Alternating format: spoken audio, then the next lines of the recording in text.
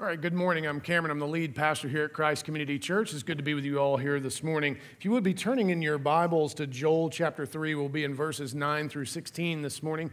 And just want to remind us of a couple of the structural aspects of Joel so that we wouldn't forget the way it's set up, because we're coming to the end here, and this week and next week will be the final sermon for this particular series. Remember that it's broken up into two parts in main. The first part is about lamentation, or the grief that we ought to have over our sin, that shouldn't just remain grief, but should give way to repentance, a true rending of our hearts, not just our garments, that we would truly be moved by the gospel to recognize who we are and who God is, that God is holy and we are not, and we are in need of a Savior. What a gift it is that He loves us enough to tell us the truth of our condition, and not just tell us, not just be long on diagnosis, but be the provider of the cure. Remember, the second half of the book is about hope, and hope that we have in God as both Savior and a concept that is a little bit foreign to us in our current culture and makes us slightly uncomfortable: divine warrior. And He is protective of His people. He loves His people. As we saw last week, He will not tolerate, ultimately, the commodification or the treatment of His people as some sort of rate of exchange. We saw that He was not happy with the fact that His daughters were being sold so that men could go and be with other women, or His sons would be sold for a bottle of wine, that those things were temporary pleasures.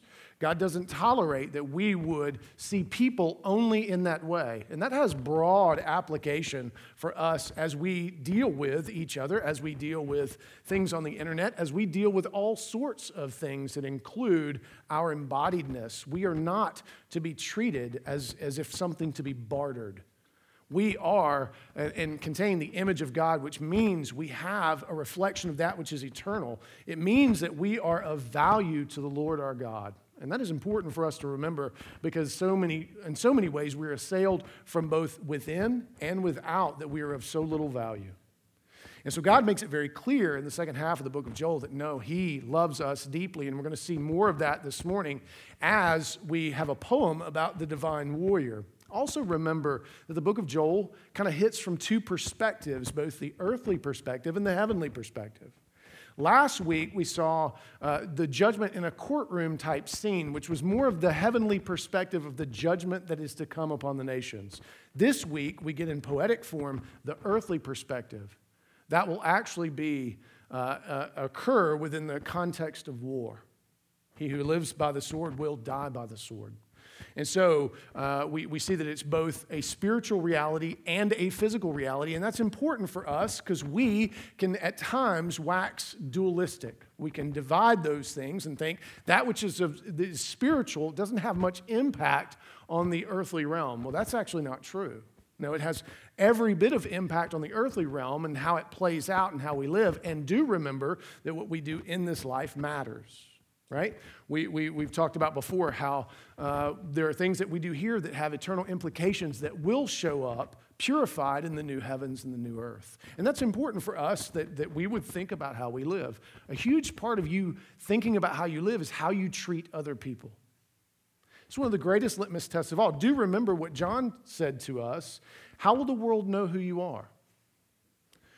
By the love you have for one another. Now, why do you think that's the litmus test? If you can't even be nice to the people that agree with you, then what are the odds are that you're going to be nice to the people that disagree with you? What are the odds that you will actually do anything for the life of the world that is at war with the divine warrior, who is not interested in the things of God of which you represent? So if we can't even do the simplest of loving each other, right? If war occurs inside the church, and what hope is there for those outside the church? And so it is important that we recognize that how we live out the gospel embodied and treat the embodiedness of other people is critical to the gospel itself. It's critical for the life of the world. So the key truth that we want to get this morning from the pronouncement of God's judgment of the nations, this being the second part, is that God is our refuge and stronghold in Christ, both in this fallen world and in the day of the Lord's judgment. That's important. So what that does is keep us grounded, does it not? It keeps us from only seeing salvation as some future-oriented possibility, or that it only has meaning in heaven. No, your salvation has meaning now. It has implications now, right? The Lord is your stronghold and your refuge in the day of trouble now. We see that whenever we ask the question, when you sin, which way do you run? If you run to the throne of grace, which Hebrews 4 calls us to do to receive what we need in a time of trouble, then you understand the gospel. If you run from God as if you need to hide like Adam and Eve did when they sinned, then you don't understand the gospel. What I'm not saying is that you should boldly go before the throne of grace arrogantly as if your sin doesn't matter. It does. You should come humbly, seeking to have the grace of the gospel applied to you once again, so that the world can't whisper low, the devil can't whisper low, your inner monologue can't whisper low that you don't matter. God doesn't want you caught up in the commodification of shame and guilt. He doesn't want you being a product of sin or the rate of exchange of sin or the consequence. He wants you to remember always who you are and whose you are. And so as we step into this, again, let's remember this is language that we may not be entirely comfortable with, but if God is not for us, if God is not the divine warrior, if justice is not real and tangible, then what does it matter that we are embodied? So key to understanding our value is that God fights for us, that God actually does care about justice in this world, as we saw from last week. So if you would give your attention to the reading of God's word, this is Joel chapter 3, verses 9 through 16. Proclaim this among the nations. Consecrate for war. Stir up the mighty men. Let all the men of war draw near. Let them come up. Beat your plowshares into swords and your pruning hooks into spears. Let the weak say, I am a warrior. Hasten and come, all you surrounding nations, and gather yourselves there. Bring down your warriors, O Lord. Let the nations stir themselves up and come up to the valley of Jehoshaphat. For there I will sit to judge all the surrounding nations. Put in the sickle, for the harvest is ripe. Go in, tread, for the winepress is full. The vats overflow, for their evil is great. Multitudes, multitudes in the valley of decision, for the day of the Lord is near in the valley of decision. The sun and the moon are darkened, and the stars withdraw their shining. The Lord roars from Zion and utters his voice from Jerusalem, and the heavens and the earth quake. But the Lord is a refuge to his people, a stronghold to the people of Israel. Now, as we step into this, let's remember, again, this is from the earthly perspective. He's calling, and this is an act of his sovereignty, his omniscience, his omnipotence. He's calling the nations to war, right? It's no longer just a courtroom scene. There's a physical cost to this. There will be a physical and spiritual reckoning. And so he's saying, if you want to fight me, if what you want is war, then I will give you war. Now you may say, well, that doesn't seem fair. Well, hang on a second. Let's not forget what he said after the Spirit would be poured out, right? Is the fourth telling of Pentecost in chapter 2. What did he say that any person from any nation could do? That they could call on the name of the Lord and what? And they would be saved.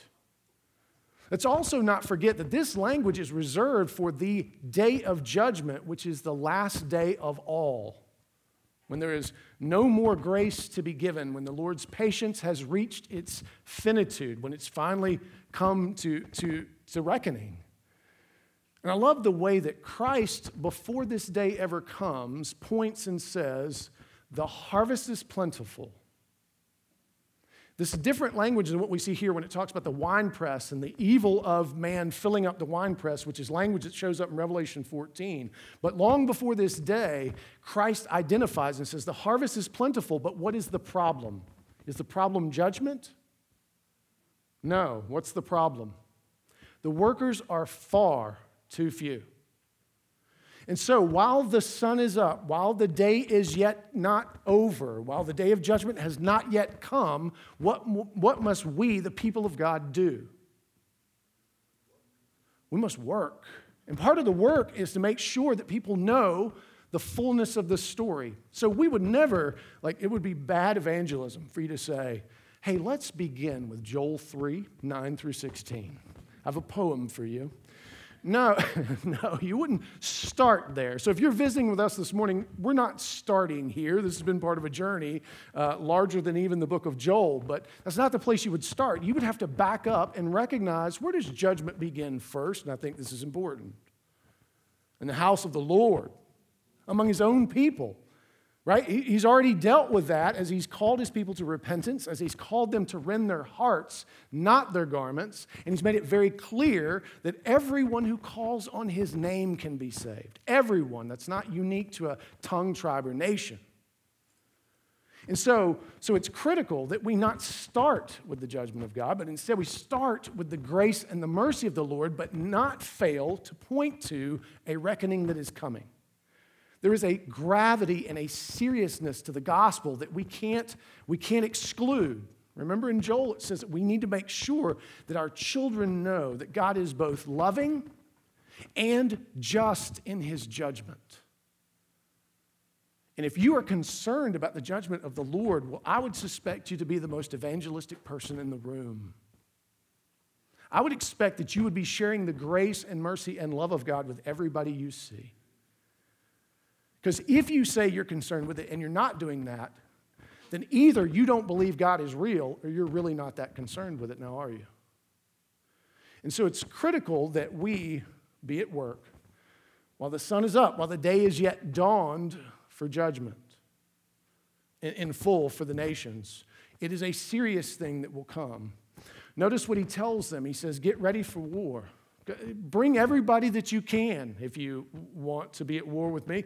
Beat your plowshares into swords. Again, that's the vision of shalom. What does the vision of shalom or peace in the fullest sense say to do with swords? No, you go the other way. You beat them into instruments for the cultivation of the earth for the glory of God. But this is the people of the nations who have said, we don't want any God or law over us. It would be helpful for us to pause here and go and read Psalm 2. And Psalm 2 needs to be read in context of Psalm 1. Now Psalm 1 and 2 serve as the introductions to the book of Psalms. And what's important is that the first psalm tells us what it means to be blessed. And what it means to be truly blessed is actually to be in the presence of the Lord and be able to enjoy him. And so in Psalm 1, what it tells us that we need to do that is obey him, essentially. That the law that he has given is so that we can relate to him, not be kept from him.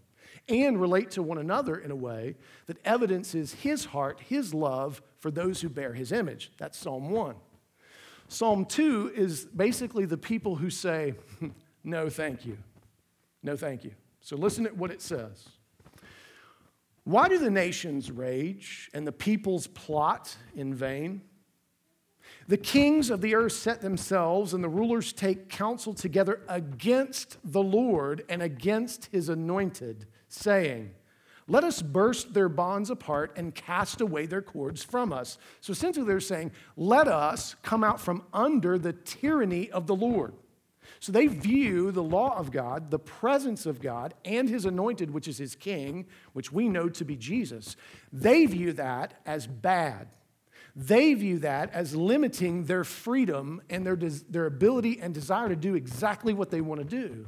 So they want to come out from what they call tyranny, what we would call mercy and grace, or should. Verse 4, he who sits in the heavens laughs. The Lord holds them in derision. Then he will speak to them in his wrath and terrify them in his fury, saying, as for me, I have set my king on Zion, my holy hill. So essentially, God says, well, that's cute. That you think you can come out from under my love for you. That it's that easy, that you can just burst the bonds of my care, my tenderness, my pursuit of you, my care for you, my provision for you, that you could just wander off and think that's okay. And it's not that he's mocking them in a way that we view mocking as a very negative thing. No, in essence, what he's trying to show them is the height of their folly. How foolish it is that they would try to go their own way. We've all done it, right? Here's a small version that's not necessarily related to God. Think about it. Every one of us have done this. I just want to figure it out for myself. No child has ever said something like that. As if you can be a completely clean slate and you get to reinvent something from nothing. There is nothing that you can do or I can do that you are actually doing for yourself. You are always standing on the shoulders of those who've come before you and provided some measure of knowledge and or tools by which you do that. Right? If you want to impress me, from the metals of the earth, using your own bare hands, create your own MacBook and send me an email. But that's not how we do it, right? So most of what we call figuring things out for ourselves is actually getting out from someone we think is tyrannizing us with their knowledge, information, and love. What tyranny. And so we understand this actually. How often do we say to the Lord, no, I want to decide what I am and what I am not. I want to decide what is best and right for me to do with my own body in my own time according to my own desire. We all do it, by the way. You may be thinking of someone else. You shouldn't. You should think only of you. You've done it. So, turning back to the text, verse 7, he says, I will tell of the decree the Lord said to me, you are my son, today I have begotten you. Ask of me, and I will make the nations your heritage, and the ends of the earth your possession. You shall break them with a rod of iron and dash them in pieces like a potter's vessel. That sounds harsh, doesn't it? But who's he talking to?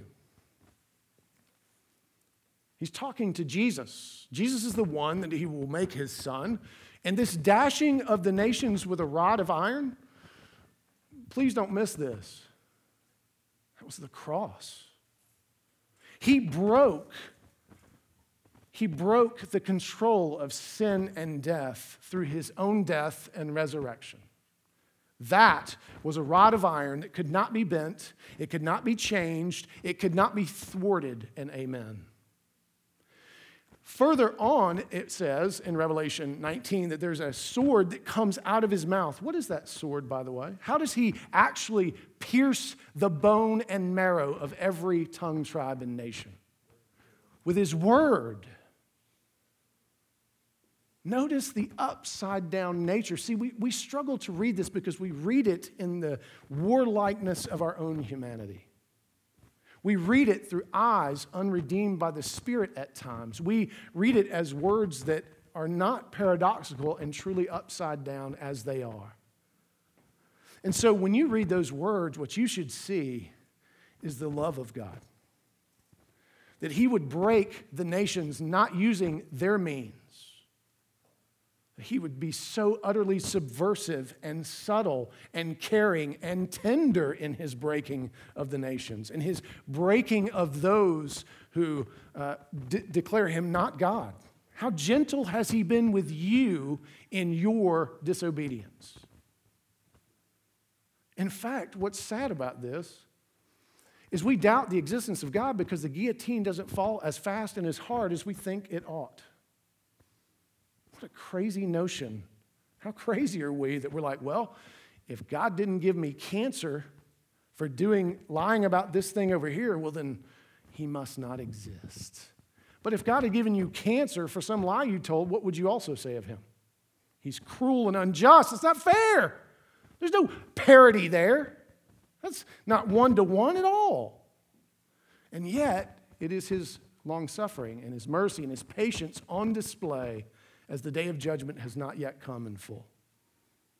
There have been judgments throughout history to point us, to try to orient us, to try to get us to think things through. And are we listening? Do we have the eyes to see? Are we paying attention at all? And so here, he's going to break and dash them in pieces first through the cross and through his word. And their own lives will be judgment upon themselves. If you know anything about the book of Revelation, Babylon is destroyed not by Christ. Who destroys Babylon? The beast does. The ones that she served so faithfully, interesting term. So clearly she served them and they feasted upon her. And that's just what evil does. It is self-consumptive. It is not interested in building a kingdom.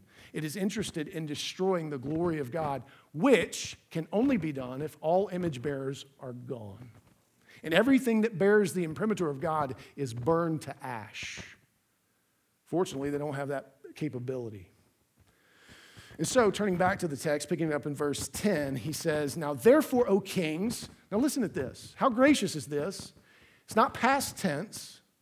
The breaking with the rod, the thing that's coming is not yet past tense. It is a fixed, sure reality. He says, "Now therefore, based on everything you've just heard, O kings, be wise." What's he saying there? Call on the name of the Lord and be saved. Don't foolishly kick against the goads. He goes on, "Be warned, O rulers of the earth. Serve the Lord with fear and rejoice with trembling.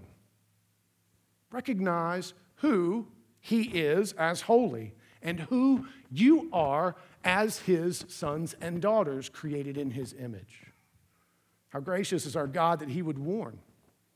He goes on, "Kiss the Son, lest he be angry, and you perish in the way. For his wrath is quickly kindled.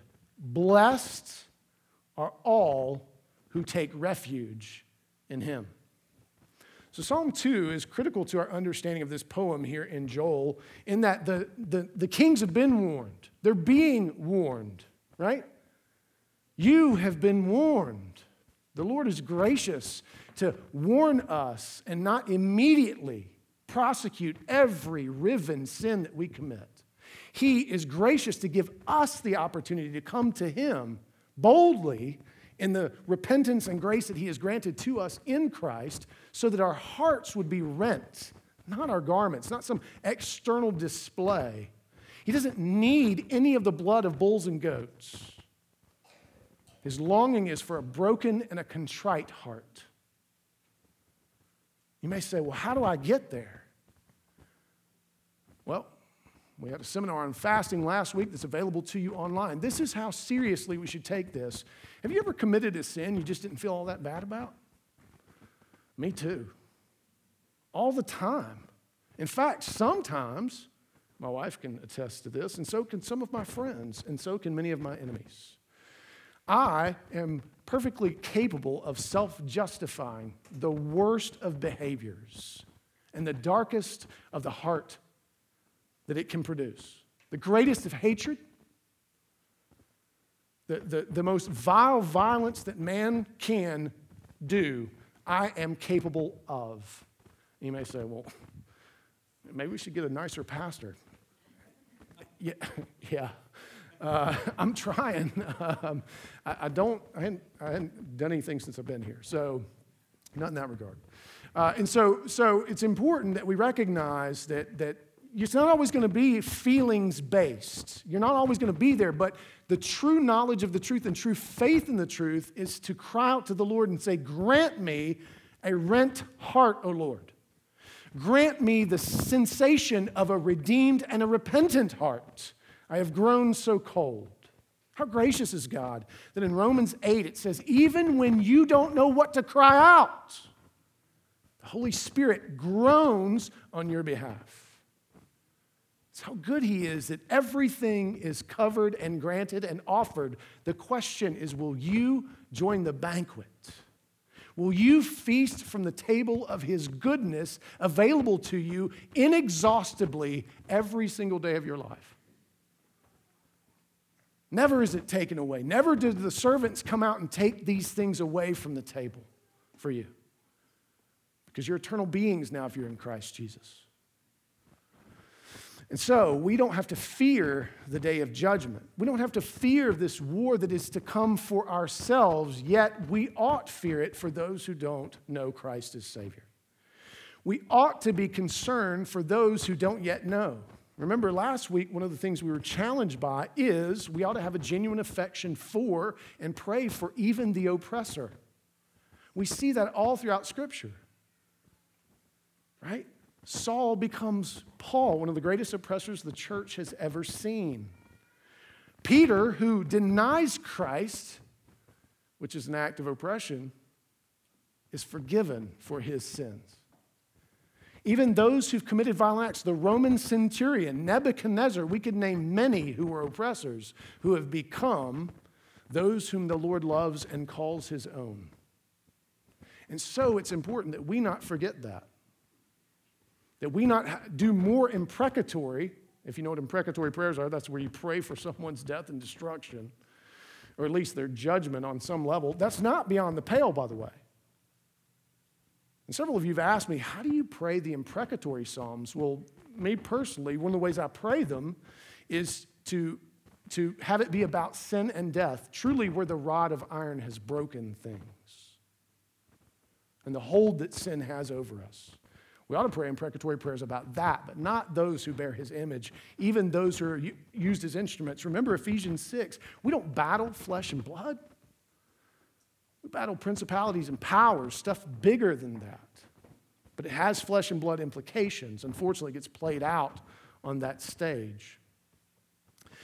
And notice that as these folks are called to the valley of judgment, it's the Lord in his sovereignty who bids them come. They choose not when the war will come. In fact, if they're having to beat their plowshares into swords, that means they're not ready. They arrogantly weren't prepared for this. But they wanted blood. And so he says, you'll have it. And so there will come a time when the sickle will be put in because the harvest of their evil will be ripe. And it'll be the Lord who treads the winepress in full, and the vats will overflow with their blood. In fact, in Revelation, it says that it'll be as high as a stadia on a horse. It'll be up to the bridle garment of the horse itself. And so that's a terrible image, right? But how much more of the terrible images of those who traffic in the flesh of God's people, of those who traffic and those who bear his image and treat flesh as if it were meaningless. There will be a reckoning, and it will be real, and it will be costly. And we need to be at work while the sun is still yet up, calling for people to come into the kingdom, calling for even the oppressor to repent and have their heart rent instead of just their garments or their flesh. And notice that as this goes along, this fearsome thing, that the Lord is going to roar from Zion, which is where he dwells, and the earth will quake. So there will be a physical creation warning. The bells will toll, as it were, so we would not be caught unaware, right? That we would be ready, though they are not ready. That we would call for them to be ready, not for war, but redemption. That we would long for them to see him come as redeeming Father and not just judge. Notice what he says in verse 18. And in that day, I'm jumping ahead to Matt's sermon. Sorry, Matthew. I'll go back to my own sermon. Verse 16. But the Lord is a refuge to his people, a stronghold to the people of Israel. So we don't need to be afraid for the day of judgment that's coming. We don't. We don't need to be afraid between the now and the not yet. Christians have survived some pretty horrific circumstances worldwide. There's even crazy stuff going on now all over the world. The church is persecuted in many places. And we, the church in America, are probably much like the church in the Old Testament that was told, you are like the cows of Bashan, which is not a compliment, by the way. It means you're fat and happy and you're grazing on things that are not the feast. And that you, the church in America, are more concerned with your comfort, you're more concerned with safety and security than you are the reckoning that's coming for those who don't know me yet. See, we have been given a great gift. We're not battling in full persecution much as of yet. We still have religious freedom. I have a friend who's in Canada, and they're probably about 15 or 20 years ahead of us in many respects. They're enduring a lot more on the political side as far as loss of religious freedom, particularly at the university level. The church level is a little less, but has kind of bumped and come and gone a bit, and they've had to make some changes. The church in Canada is relatively small, but it is a faithful remnant. And so it's important that we recognize that we have all of this time, as of yet, to be at work, because the harvest is plentiful. The question is, who's at work in the harvest? Now, let me just say, knowing 80% of the room at least is introverts, you die inside every time I bring up evangelism because it sounds like a thing for extroverts. But what did John tell us? What's the greatest evangelism you will ever do? How you love one another. So why don't you start where you are instead of getting crazy and worrying about what's going on in Ghana necessarily, although somebody probably should be concerned about what's going on in Ghana. Why don't you love your family? Why don't you start with your family? Why don't you take a long look at your marriage and ask, is this a sacred canopy? Is this something that would display to my neighbors and my family members the glory of God? And if not, get to work on it. You have all of the heavenly blessings available to you. You have all that the church has to offer to help you navigate that. Love your children well. That's easy, right? Easier than that marriage thing. No, probably not. And it's important that you love your children well, that the next generation would be reared knowing that the Lord loves them and sees a picture of that from you that is salient and tangible and beautiful. And then, if you've got time left over from those two things, go crazy. Get out there and cause trouble, right? Get you a bullhorn. No, I'm kidding. Don't get a bullhorn. Don't do any of that. But then be concerned about family members and neighbors. Radiate out, right, from where you are. Some of us are in positions to radiate out further because of what the Lord has done sovereignly in our spheres of influence. Think about where you work. Think about where you engage other people. Take heart. The Lord doesn't want you responsible for more than what He's given to you. Too often we have this over-realized sense of what evangelism is. We're haunted by this kind of notching of the post type mentality. No, not at all. Be a Christian where you are. That will be evangelism. Remember, you're witnessing whether you like it or not. The question is, are you proactive in what's being witnessed? If your marriage isn't healthy, if your relationship with your children's not healthy, you've got to start there. That is the firm foundation. Without that, you have very little to say to the world. And so, the Lord says that He is our refuge and a stronghold. That means both in this world and in the day of judgment to come. Take heart. So listen to what O. Palmer Robertson says, Old Testament scholar. He says, a summons to judgment should terrify the unbeliever. They will be brought to account for all the wrong that they have done.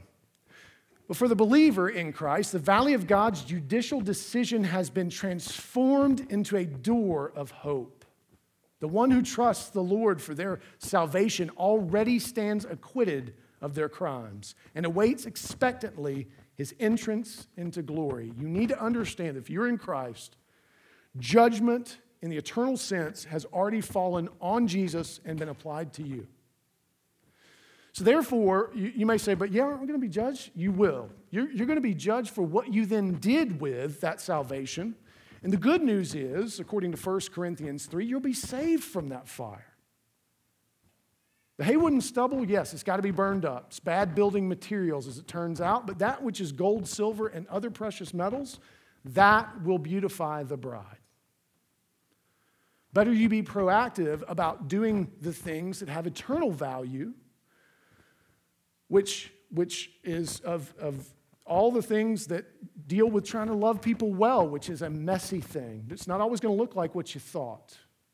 Sometimes it'll just be persevering in the face of difficulty in relationships. Sometimes it's staying to the course even when one won't speak to you for some period of time. Sometimes it's a precious metal to just say you're sorry because you messed up. And so we are the people who look to the door of hope in the valley of decision. But I think it's important that we ask, who are you most afraid for in the day of the Lord's judgment? As you hear about judgment, are you more afraid for you? Well, if you're afraid for you, then you're lacking in assurance and confidence in your pardon in Christ, and you need to wrestle with that. That's a genuine place to be. I have asked, am I even saved, Lord?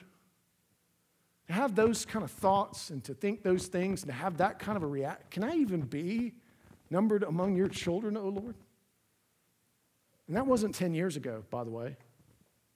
That was within this last year. At some point, I've had that thought, as have you. And that's why we need the assurance of pardon. That's why we need to gather together weekly to practice for what's coming. That's what this is. Yes, it pales in comparison. Yes, you will sing better. You will actually sing in the new heavens, new earth, some of you. Your tongues will be unleashed. It's going to be glorious. I hope I'm standing next to you. And time won't be a factor. None of us are going to have to go to the bathroom. What a great thing. We'll pay attention even. It's going to be awesome. But we get to practice between now and then. So practice well. Practice honestly. Practice boldly because of who your Savior is. But don't be concerned for you in judgment. So you should be concerned for someone you know that doesn't know the Lord as their refuge and stronghold. You should be concerned for those who are chasing after lovers less wild than God is. You should be concerned for those who are not applying the gospel, who think that salvation is just your declaration, which it is not, by the way. You saying you're a Christian is actually meaningless without the abiding in Christ. It is meaningless without your love for those around you. And you need to understand that. Just because you say you're a Christian doesn't make you one. It's what you get accused of by the world and everybody else, and what God declares. And it's not to unseat your assurance, but instead to place it in the right place. And so we should be concerned for those who don't know, who don't display that. And so part of loving them well is to make sure they know this story in full. The majority of the times that I've had the opportunity to sit down with people that don't believe, which I had a lot more of those opportunities as a physical therapist than a pastor. But so often what they were mad at and pushing against wasn't even biblical. And so you have this fantastic opportunity to not necessarily try to call them to a decision, but at least help clear up some ways in which they think that God is something other than what the Bible declares him to be. For instance, you often hear this. Well, the God of the Old Testament is what? Cruel, judgy. He likes killing people. Well, we did a sermon series on the grace of God just in the Torah, which is the first 5 books of the Bible. That series could have gone on for years.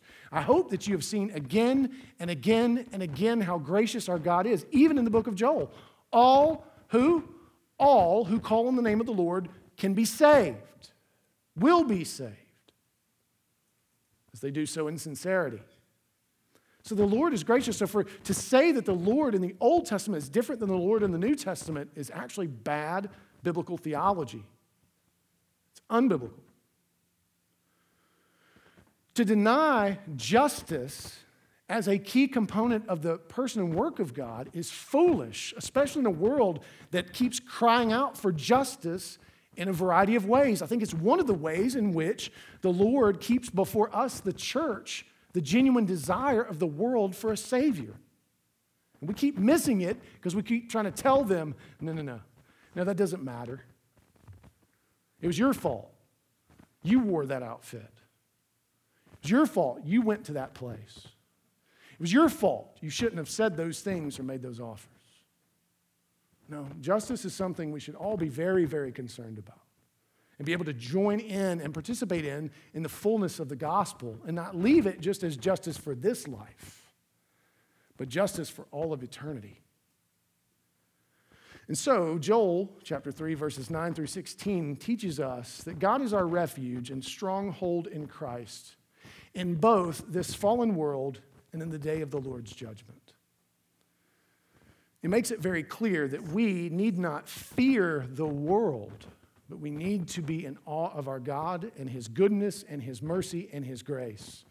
We need to be in awe of the radicalness of reconciliation that He's offering in Christ and participate radically in that reconciliation. If you would, usually I close with a prayer, and we are, but it's going to be the words of John Calvin. So if you would stand, we're just going to say this one together.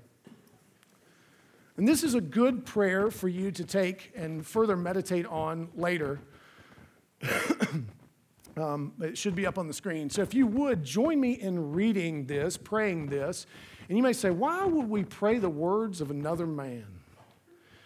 Well, given that all words come from someone else, it's what we do all the time. And given that the Spirit cries out on our behalf, it's okay to sometimes say what someone else said, but in the present tense, with the affection and authenticity that is required of the things of the gospel and worship.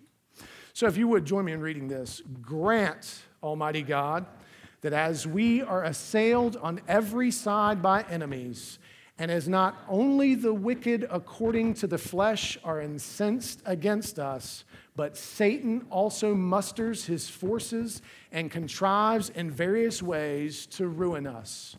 O grant that we, being furnished with the courage thy Spirit bestows, may fight to the end under thy guidance and never be wearied under any evils. And may we at the same time be humbled under thy mighty hand when it pleases thee to afflict us, and so sustain all our troubles, that with a courageous mind we may strive for that victory which thou promisest to us, and that having completed all our struggles, we may at length attain that blessed rest, which is reserved for us in heaven through Jesus Christ our Lord. Amen.